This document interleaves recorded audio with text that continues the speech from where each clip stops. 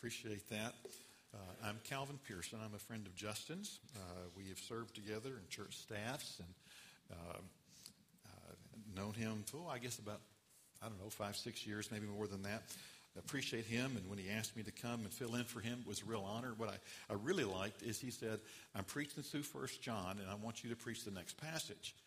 Well, he's done that to me before. The last Sunday before COVID hit, I got to preach here, and then COVID hit, and everything went crazy. But I had to preach a passage from Romans that was really, really tough. This one's a bit easier. So I said, thank you, Justin. I appreciate you preaching through 1 John rather than Romans again. And so we're going to be looking at that together, but I'm honored to get to be here. I am quasi-retired from church staff. I'm still teaching in some seminaries and such like that. And we live just about, 5 miles that way. So we're close at hand, and it is a pleasure to get to be here. I've met some new folks that I haven't met before. And, of course, there's a whole host of folks that I have met before. Jamie, I didn't know you could talk that much. Wow, that was wonderful. Just plain wonderful. Thank you so much for doing that and sharing that with us. That was a special blessing. And so that was grand. And, youth camps. I'd like to go back and do that over again. They didn't have all that stuff when I was a youth. We did have worship and we did have the Lord, and so it was wonderful back then. I'm glad they had a great time this time. Okay. And thanks for the worship. You guys are worshipers. That's good to hear, good to feel. Good to be a part of you today. So thanks for that so much. Let's pray together. Father, speak to us from your word.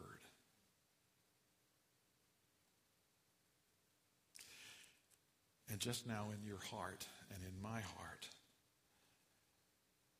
just utter a prayer that says, God, I really want to hear what you have to say to me today.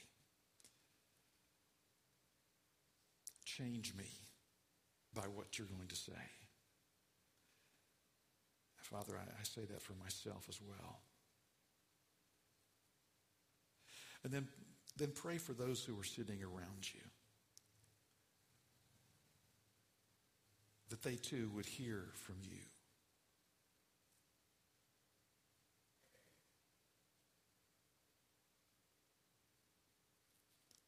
And then if you would pray for me, that my words would just underline what God has already said.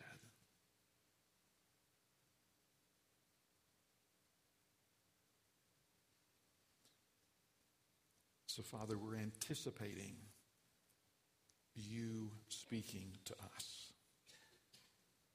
Let us hear you, Father, through Jesus. Amen. Justin has been preaching through 1 John, which is wonderful that you go through a book of the scriptures like that. And 1 John is about us having the absolute joy of living the Christian life. And the first part of the book is about walking in the light. In fact, it says, this is the message, that you need to walk in the light. And that's what you've been focusing on for the past few weeks. Well, today we come to another one of those, and this is the message. I want you to open your Bibles to 1 John chapter 3. Way back near the back of the New Testament, not the Gospel of John, which is kind of near the front of the New Testament, but in the very back, next to Revelation, or almost next to Revelation, you have 1 John. John chapter 3.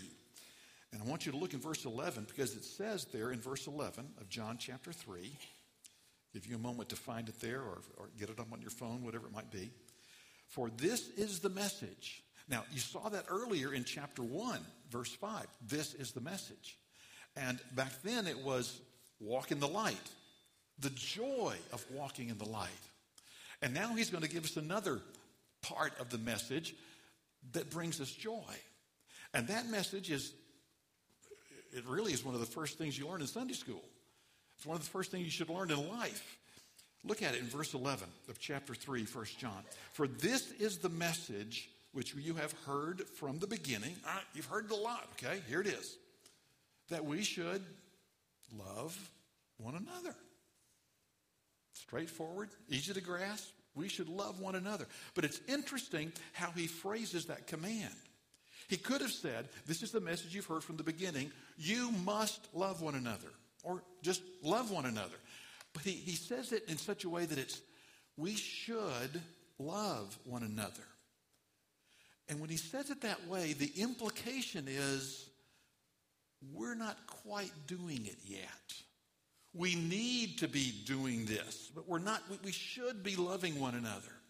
And that's the sense of it there, because what he does in the next few verses is he helps us deal with barriers to loving each other. I mean, loving each other, putting someone else ahead of ourselves. Thinking about their needs before I think about my needs. Being more concerned that they have that glass of iced tea just the way they like it, instead of me getting my glass of iced tea, but no, making sure they have it. I mean, simple loving each other. It's hard to do all the time. Oh, we do it some. It was fun to watch people greeting this morning and such like that, and asking about, well, what's going on in your life and such like that. So there's a lot of love here, but there's still a lot of barriers within us, because we don't instinctively, automatically love each other. We have to work at it. And that's why he says we should love one another, but there's these barriers. We're going to see some barriers as to why we don't really love each other. Let's look at the first one. There in verse 12. We should love one another, not as Cain, who was of the evil one, and slew his brother. For what reason did he slay him? Because his deeds were evil and his brothers were righteous. He picks up on this Old Testament story way back there in the beginning of Genesis, where Cain kills Abel because Abel's sacrifice was acceptable to God and Cain's was not, and so Cain kills Abel. Whoa. Don't love like that. Well, that's not love at all. Well, he's going to tell us what it is. Let's keep reading here. Do not be surprised, brethren, that the world hates you. We're going to come back to that in a second. We know that we have passed out of death into life because we love the brethren. And the implication is instead of hating them. He who does not love abides in death. Everyone who hates his brother is a murderer. And you know that no murderer has eternal life abiding in him. So he says to us, hey, don't be like Cain. And Cain hated Abel for whatever reasons, some kind of reason. We don't know if he was mad because Cain's sacrifice was acceptable and his was not, or if he was jealous of him or what it was. But for some reason, Cain hated Abel.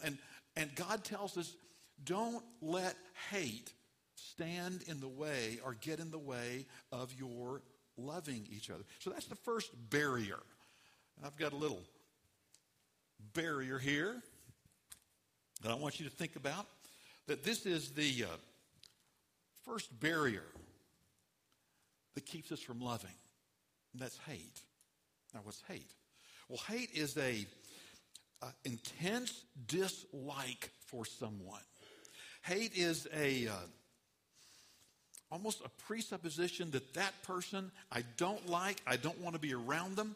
When I see them coming down the hall, I'll try to find another way to get to where I'm going so I don't even have to be next to them. When I'm in a room and they come in, it's just like, man, I've got to get out of here. I don't even want to be around this person. That's that intense hate. Now, we often think about hate as just the very intense end of things. Just a very, very, that bad, I dislike somebody, I don't really hate them. But my friends, there are many different shades of hate. Now, when it comes to colors, I'm kind of a simplistic guy. I think there is blue, okay? And there is light blue, and then there is dark blue. And that's it, okay? That's, in my mind, that's it. And some of us think about hate in that way. That, there's light hate and kind of medium hate, and then there's dark hate. But just like with blues, I went to the store and got, my soul. And I just, I felt guilty because I took so many. I mean, there's so many more there. I love these. This is, you're right. This is very navy blue. And then we have here, what do we have here? This is Azure Lake. And now we got here Brittany blue, and on they go. Just like in the color spectrum, there's a lot of different shades of blue, a lot of different shades of hate.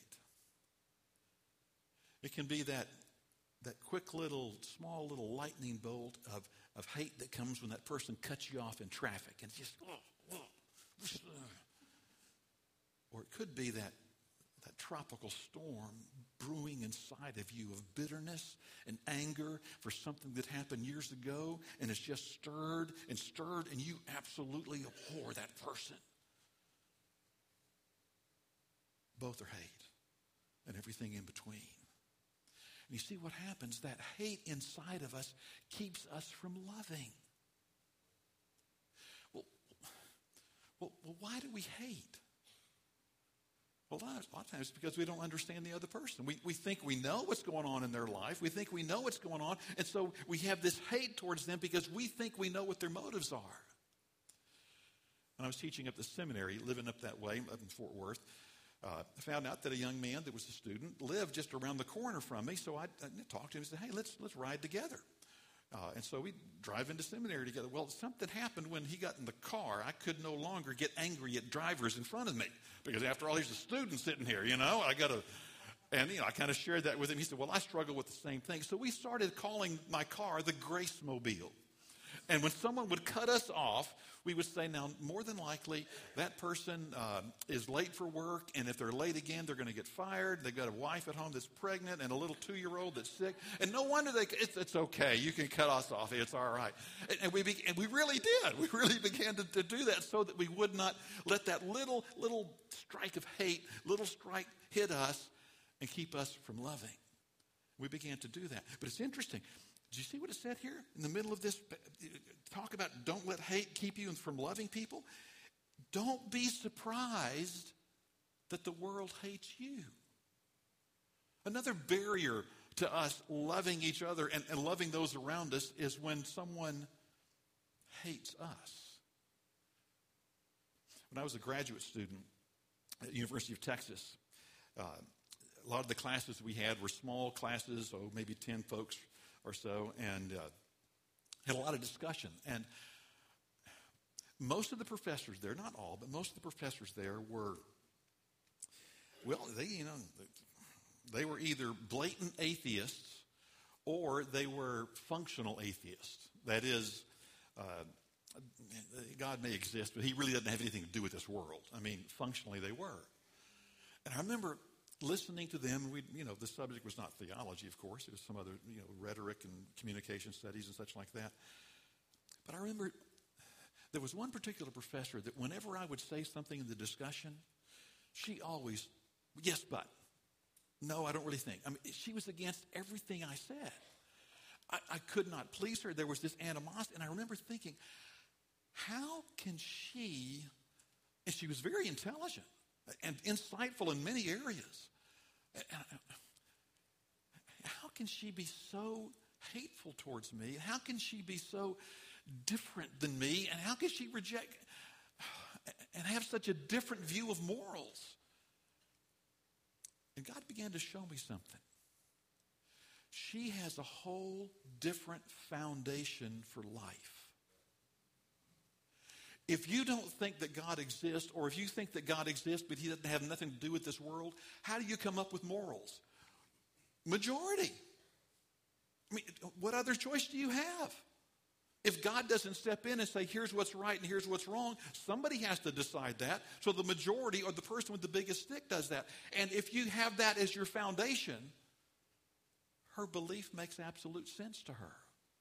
And my belief makes no sense to her. This past week, I heard a podcast. And a theologian was talking about how our culture is changing. And something we've got to be aware of as Christians. This whole thing about the way that family is changing and the way that our culture is looking at family differently. This is not just a matter of two different opinions. It's not like, okay, we think that here's what a marriage should be. One man, one woman, biological man, biological male. That's how that's what it is. And they're saying, no, it's just kind of anything you want it to be. And we're going, well, that's a difference of opinion. And that's a different, no, it's much deeper than that. They think that it is ethical to say what they're saying. They're on a moral, they're doing what they think is morally right, just like we are. So it's not just, I'm over here and I kind of think marriage ought to be a little bit different. No, they're saying this is exactly what it should. What else would you come up with if you don't have God stepping in? And so when I began to better understand where they're coming from, the barrier of my hate towards them began to diminish. And I began to say, they're not stupid, crazy people. I think they're wrong, but they're not stupid and crazy. If you have the foundational belief that they have, of course you're going to believe what they do. Of course, and it's not like, well, you're so stupid. No. And I began to be able to respect them in a way that I hadn't before. So this barrier of hate, and by the way, Cain and Abel, brothers. This hate that I'm talking about, that the Word of God is talking about, isn't hate that happens outside there. No, this happened in the kitchen. This happened in the backyard. This happened in the garage. These were brothers. So we can hate each other. And remember that spectrum. You know, I don't think anybody in here hates it, that evil kind of hate. But oh, my friends, we got to be careful. Those little bits of hate that come in are barriers to us loving each other. And God wants us to deal with that barrier. That's why he's bringing all this up. That's why he said, for what reason did Cain slay Abel? The reason, the barrier, what's inside of him that kept him from truly loving? Instead of hating, we need to try to understand. Instead of hating, we need to say, okay, Lord, help me to see things from their perspective. That doesn't mean that their perspective is right, but it means I can better understand where they're coming from, and I can better grasp what's going on in their life, and I can be respectful of them in a way that otherwise I couldn't. So don't let hate be a barrier to my enjoying loving each other. God doesn't say, I want you to love each other because that's that's tough. I know it, but, you just got to do it. It's a mean thing you have to do. We're going to love each other. No. He's saying, I want you to love each other. Why? Why? Remember what he said right at the beginning of 1 John? These things we write so that our joy may be complete. He wants us to enjoy life, enjoy loving each other, and hate inside of us is a barrier to that joy. Yeah, come on. Get rid of that hate. There's another barrier. And you're going to say, how many cones you got back here? Well, I'll let you just one after this, okay? So don't worry, for there's not 6 back here. But we got another barrier, okay? Look at the next verse, verse 16. And we know by this that we know love by this, that he laid down his life for us, and we ought to lay down our lives for the brethren. He laid down his life for us. Now, you've been going through 1 John. 1 John is filled with the fact that we were sinful. Blake alluded to it about the identity we have in Christ. We were sinful. God forgave us of that sin and gave us a new life in Christ. He laid down his life for us. We deserved punishment. We are sinful, and you may say, wait, I'm not that sinful. I'll stop and think about it. When I begin to think that I'm not that sinful, just stop and just do the math on it. I have got a little bit of an engineering bent in me, not a whole lot, but a little bit in there. And if you just stop and think, okay, how many sins do I commit each day? Be gracious. Only 10, let's just say, okay? Well, that's 70 a week. That's 300 a month. Whoa. He laid down his life for this sinful man. And who is he? Well, it's Jesus. Friday, we spent some time with some dear friends of ours, and he told me a story that when his son was in Afghanistan as a Marine, he was back here in the States. He was eating lunch one day, and he looked over and he saw a couple of Marines, apparently recruiters, because they were in the full, uniform type of thing, having lunch. And so he called the waitress over and said, "I want to pay for the lunch for those Marines there, but don't tell them who did it. Just pay, okay."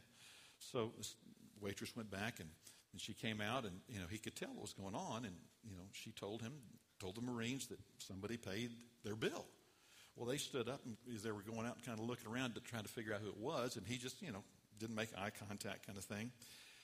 Well, he told his Marine son about this, and his Marine son got all ticked off at him. "Dad, you should have told them." They wanted to know who paid their debt. Do you know who paid your debt? The one who was at the beginning when this world was made. Want to know who paid your debt? The one who created everything that exists. Want to know who paid your debt? The one who is equal to God and is God. You want to know who paid your debt? The Son of God. The little girl that ended our little video where she went, "Wow." That ought to be our reaction. And when it is, we can truly love each other. You see the barrier? What stands in the way? We forget about who Jesus is. We forget how great and powerful he is. We forget the sacrifice that he gave for us. And when we have that in our minds, when we remember that Jesus, the Lord of the universe, paid my debt, we can say, yeah, I can love others. If he loved me that much, I can love other people. See, a barrier that we have to loving each other is we forget and don't appreciate what Christ has done for us, how much he loved us. Don't let that barrier stop me from the joy of loving each other. Keep the death and resurrection and who Jesus is fresh in your mind. The worship songs today, that's a way of keeping that fresh in our minds. As we sing a lot of that stuff over and over again, nothing but the blood and all those kind of things, that needs to be fresh in our minds, because when it's fresh in our minds, it takes down the barrier in our hearts so we can truly love each other. Let's keep going here. There's another barrier to love, but let's not let the familiarity of Jesus and what he's done for us keep us from deeply appreciating what he's done. So that barrier's not there, so we can truly love each other. Let's look at the last one. Aren't you glad? The last one. I'm not quit yet, okay? So don't get hopes. But the last one, here we go. Look at it there. Verse 17. But whoever has the world's goods and sees his brother in need and closes his heart against him, how does the love of God abide in him? If you're unwilling to share what you have with those in need, there's this barrier.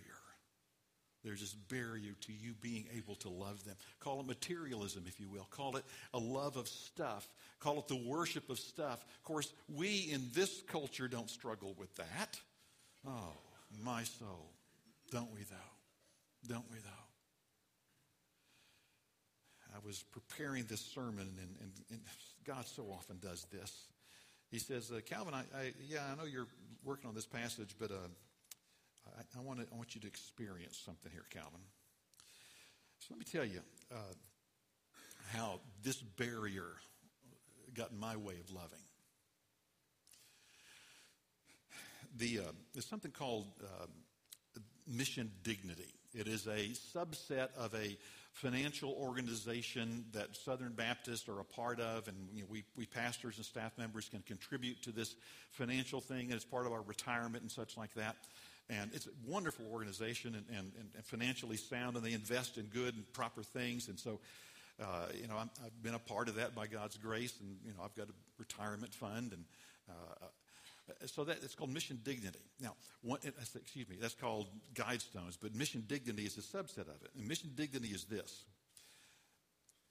They're aware that there's, particularly in past years, churches did not adequately provide for pastors' retirement. They just kind of didn't think about it. And complicating that even more so in the past, pastors lived in parsonages. So when they retired, they not only didn't have a retirement account, they didn't have a house. And so it really created a lot of difficulties.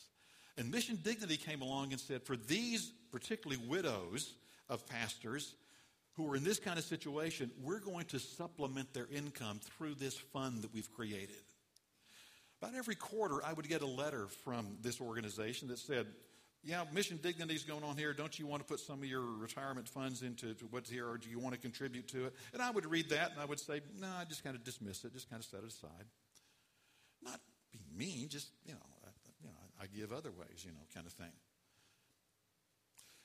About a month or so ago, a lady who we know that is a widow of a pastor in a very similar kind of situation that I described, she called me and said, Calvin, would you recommend me or be a recommendation for me for Mission Dignity? I'm applying to that to get some funds because I'm running out of money and I don't have any more income. Well, I said, sure, I'll be happy to do that. So, the little thing came in the email. Do you recommend this is a person of integrity and such like that? Yep, she sure is. She's fine, Boom, done. Just a couple of weeks ago, a car pulled up in my driveway. This sweet little lady got out, and she was kind of shaking, and she had two letters with her. So I went out, Jan came out, and she said, I want to show you something. She's tearing up. She opens up the letter and said, I've been accepted to Mission Dignity. And then she pulled out the other letter, the other envelope, and said, here's the first check. And she was just in tears.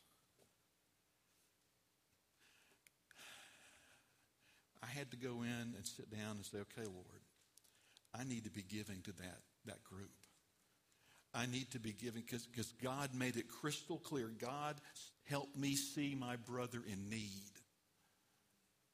And instead of closing my heart by God's grace, by his wonderful grace, instead of closing it took a lady crying in front of me to get through to me. But by his grace, I changed, and I'm going to start giving monthly contribution to Mission Dignity so that more people like her can be helped. Don't let that materialistic, I own this and it's mine and I'm in control of it. And there was a part of me that thought, should I be given to that? Yeah, I probably should because she can. But I could use that. I might need that. Come on, Calvin. God put it on your heart. Now just follow him. And give to the need you see in front of you. Don't close because when you close your heart, it's a barrier to loving. And you know what? Well, it was absolute joy for me to sit down and write that check to Mission Dignity. Now, lest you think I'm only in the last century, I do have online giving and such like that, okay? But there was just something about physically writing that check and putting it in the mail to say, I am doing something that God wants me to. It was a joy. It wasn't like, oh man, I could. No. God wants us to live a joyful life. And that means loving each other. Don't let these barriers keep you from loving each other. One of the most significant events of the last century was when President Reagan stood there in Berlin and eloquently and powerfully said to the Russian, the Soviet Union, that bloc, but he directed it not just at the whole nation, but he directed it to the leader of that nation, Mikhail Gorbachev, and he said to him, Mr. Gorbachev, tear down this wall. Folks, let's tear down the walls.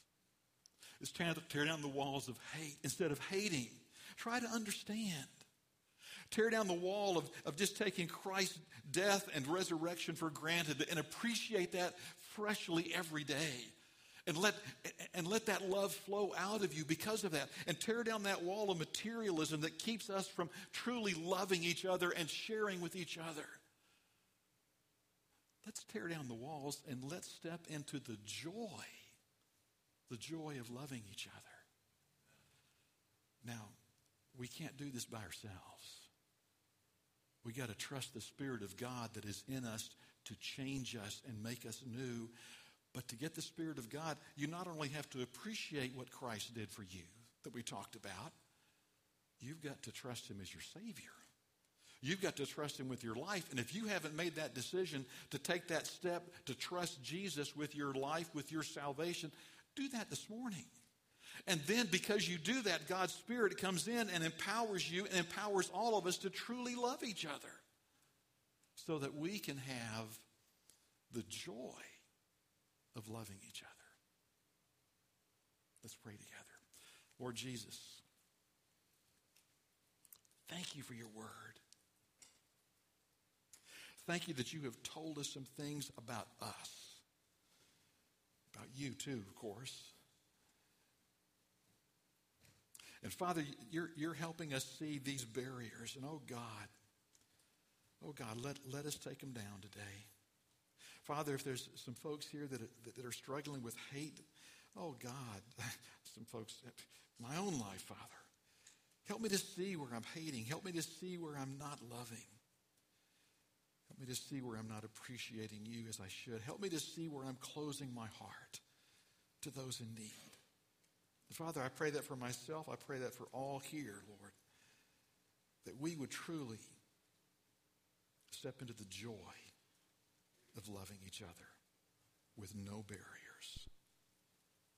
Now, before we close this prayer, if you haven't trusted Christ as your Savior, if you haven't made that decision to say, I'm going to become someone who is trusting that Jesus died for me to make me right before God, I would encourage you to do that today. I'd love to talk to you about it. After the service, there'll be people mingling around, and we'll be chatting and greeting and such like that. Be patient. I will find some time for you. And if not me, Blake or some of the others that have got a name tag on, Justin and some others, we would love to talk to you about that. Don't leave here without knowing that you can trust Christ as Savior. And if you need to do that today, please do that today. So, Father, may you work in our hearts. And thank you that I can pray so broad and generally like that, but you can laser it. You can do stuff that we don't even know about. So we trust that you are at work through Jesus.